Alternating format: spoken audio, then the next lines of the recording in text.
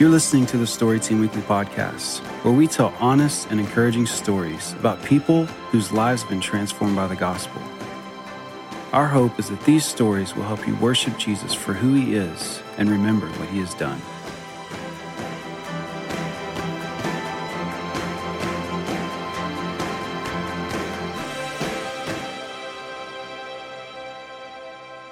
My childhood was pretty traumatic. I saw and experienced a lot of abuse. When I was 4 was the first time I was sexually abused by a neighbor. My mom was also a teen mom, and going out, was something, when you're a teenager, that's what you do. And so kind of just leaving us with people that she thought she knew and that she thought would be safe turned out to not be so safe. And then when I was 5, I went to live with my dad because we were very poor. My mom couldn't afford to feed me and my brother anymore. And that's when I began getting sexually abused by a step-uncle. And for me as a child, my boundaries and of what was right and wrong were completely just blurred. That really shaped how I viewed myself, how I viewed my worth. I wasn't good for anything. There was many times when I asked, God, where are you? One of the vivid times that I remember was one of the last times I was sexually abused. And I remember that fear gripped me. I knew it was coming. And I remember thinking, please, God, don't let it happen. And it happened anyway.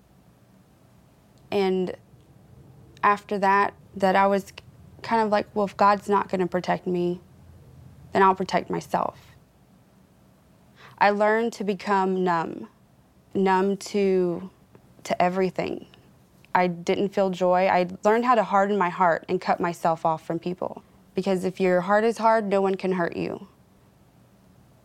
When I was 17, I had my twins. I had gotten pregnant, and I was in a relationship with their dad for 7 years, and it was very abusive. It was extremely abusive. I had tried to leave him many times before, and it was like anybody who's in an abusive relationship, it's hard. And then when he saw, she is gonna leave, the abuse would get worse. He would take my stuff, take my keys, my money. He would prevent me physically from leaving. And I just prayed that night, God, make a way for me to get out of this. And, less than a week later, he was arrested, and I packed as much as I could of me and my kids' stuff and called my mom, who I was estranged from for over a year and a half, and I said, can I come home? And she said, of course, and they came and got us. Once I did leave, it was this peace inside, and I just felt like, okay, God was answering my prayer. This doesn't just happen. This is God. And that's when the reality of God is real. He's still in the miracle business. He still parts Red Seas. And I wasn't faithful to him. I wasn't following him. It's not like I was a good Christian, because I really didn't even want to have anything to do with that life. And he saved me. To be able to forgive the people that have hurt me and to be able to forgive myself, I had to understand grace. I'm no better than my abusers. And understanding that they're hurt too. We're all hurt people. We either are going to hurt others in reaction to that, or we're going to hurt ourselves. But we're all hurting people. And apart from God, apart from Jesus, I would be still hurting myself and still allowing others to hurt me. And if Jesus died for their sins, and if they belong to God, who am I to deny them forgiveness? I actually wrote a letter to my step-uncle telling him that I forgive him and telling him God will forgive you too. And I let him know what he did to me completely affected my life in a negative way. And that apart from Jesus, I would not be able to tell him that I forgive him completely and wholeheartedly. And I sent that, and it was just like a weight was off my shoulders.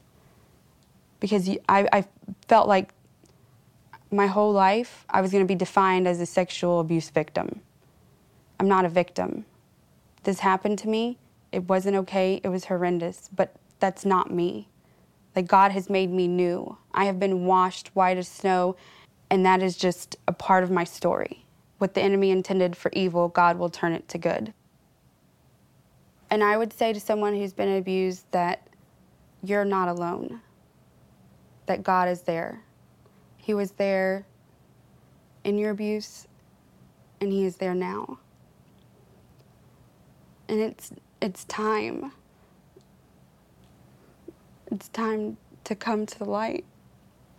It's time. You don't have to carry this anymore.